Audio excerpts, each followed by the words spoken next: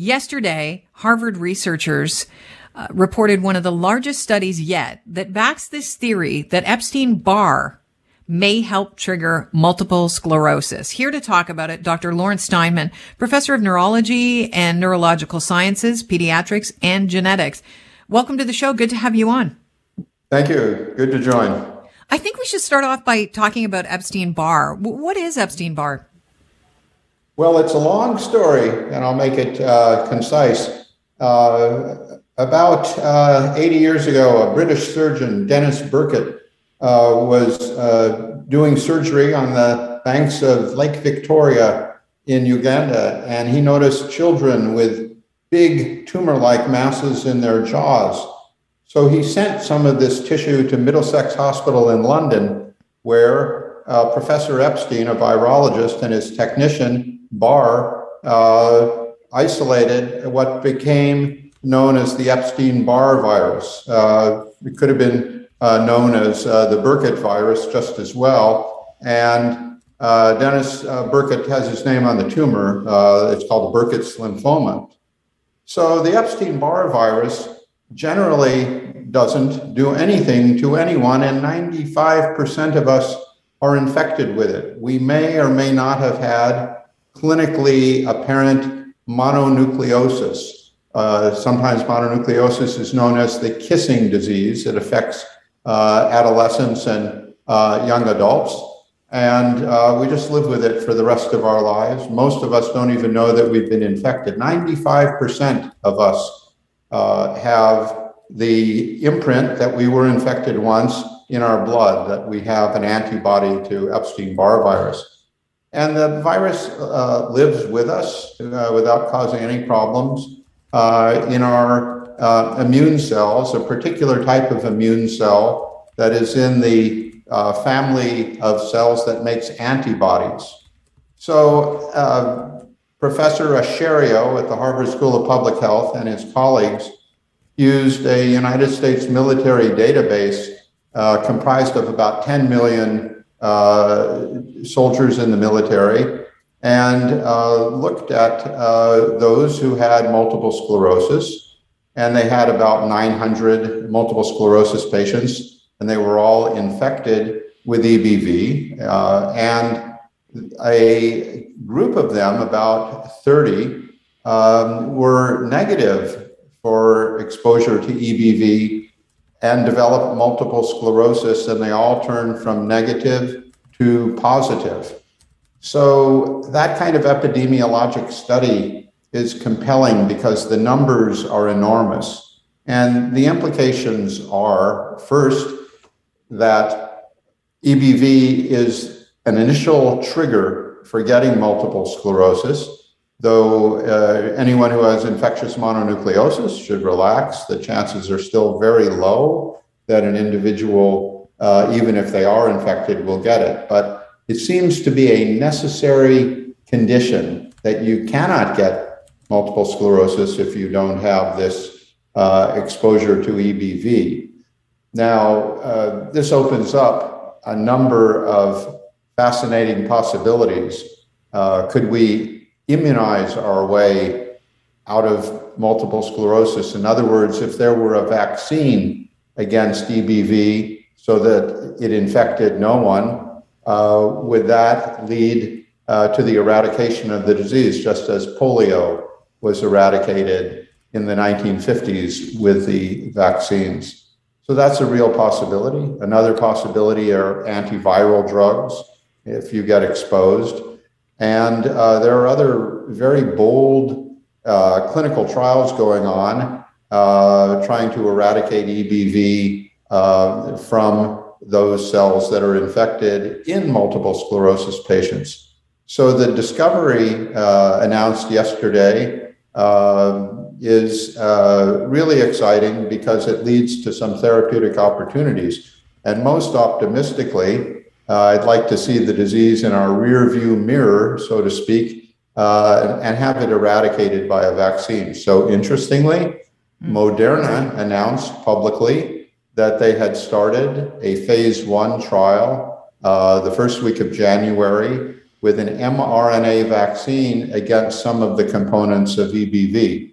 So we'll see how that turns out. Moderna and BioNTech, Pfizer certainly have made a lot of us feel a lot safer with their COVID vaccine. So it will be the same type of strategy, this time applied to Epstein-Barr virus.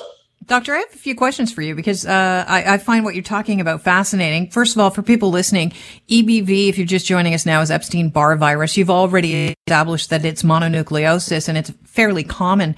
Most of us have had it, even if we were undiagnosed and didn't realize we've had it. How common is multiple sclerosis? And also, I'd like to know where the theory started that Epstein-Barr may trigger multiple sclerosis.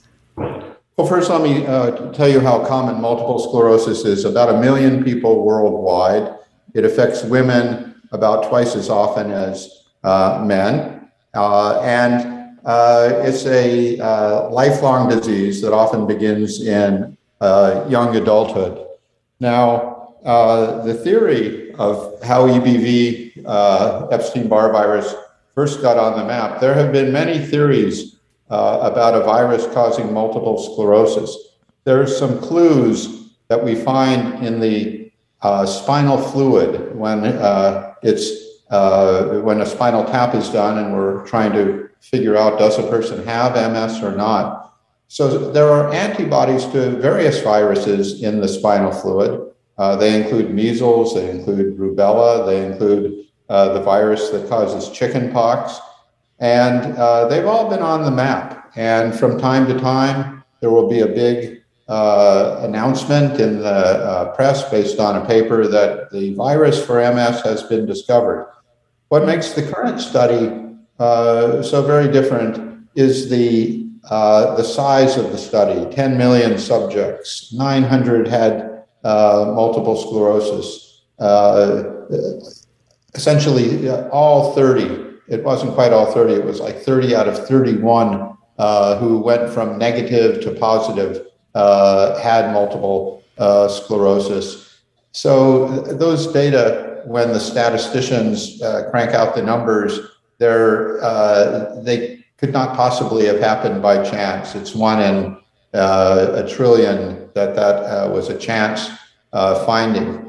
And then there are a series of scientific publications. One will be out in a few more days that show exactly how this happens. So it's electrifying for the field. It provides a lot of hope that these findings can be converted. But people have thought about viruses for a long time. It was actually the Harvard group who started mining that US military database about 10 years ago and began to publish on it. So this is sort of like the cherry on the top of an ice cream sundae. I don't know why that image popped into my mind, but it's the culmination of some brilliant work over a long period of time by Albert Ascherio and his colleagues at the Harvard School of Public Health. I think it's because you build a sundae, just to explain that analogy, because I think it's a good one. You build a sundae, and this has been built on other people's theories. And, science is incredible that way. I love the way scientists often refer to other work that's been done before and build on it. I think it's a lovely collaborative thing to be part of. Can I ask you about the idea that the virus, the Epstein-Barr virus, could trigger MS? To me, that sounds like MS is just lying in wait in order to be triggered. What exactly is going on? Well, your comment, I think, will spread a little more worry throughout a population who's already worrying about viruses in general. So it's lying in wait, but a few, I referred in an editorial I wrote about the paper to the initial fuse is lit by EBV, but a few other fuses have to be lit before you have a detonation. And to go from ice cream sundaes to fuses detonating an explosive in just a few seconds. So it will come to light very soon to the public what some of those other switches are. But I think a more reassuring way to look at it is that there are a lot of viruses out there, and they can cause terrible diseases, as we know from COVID. But the hope is that, like the common cold, we'll learn to live with some of these viruses without having those other terrible events happen that culminate in a serious disease. We're probably infected with a lot of viruses that just live with us. So I say that to be a little bit reassuring, but when a vaccine does become available, and I say this as a physician, take it. My sister had polio, and she had it 2 years before the Salk vaccine became available. Now we never see polio. And it's because of vaccines. So someday, multiple sclerosis may disappear, and COVID-19 will just be something like a common cold, all due to vaccines. I'm going to leave it at that. I think it's a great place to end our chat. Thank you very much, Dr. Steinman. My pleasure. Bye. Have a great day. Dr. Lawrence Steinman is a professor of neurology and neurological sciences, pediatrics, and genetics.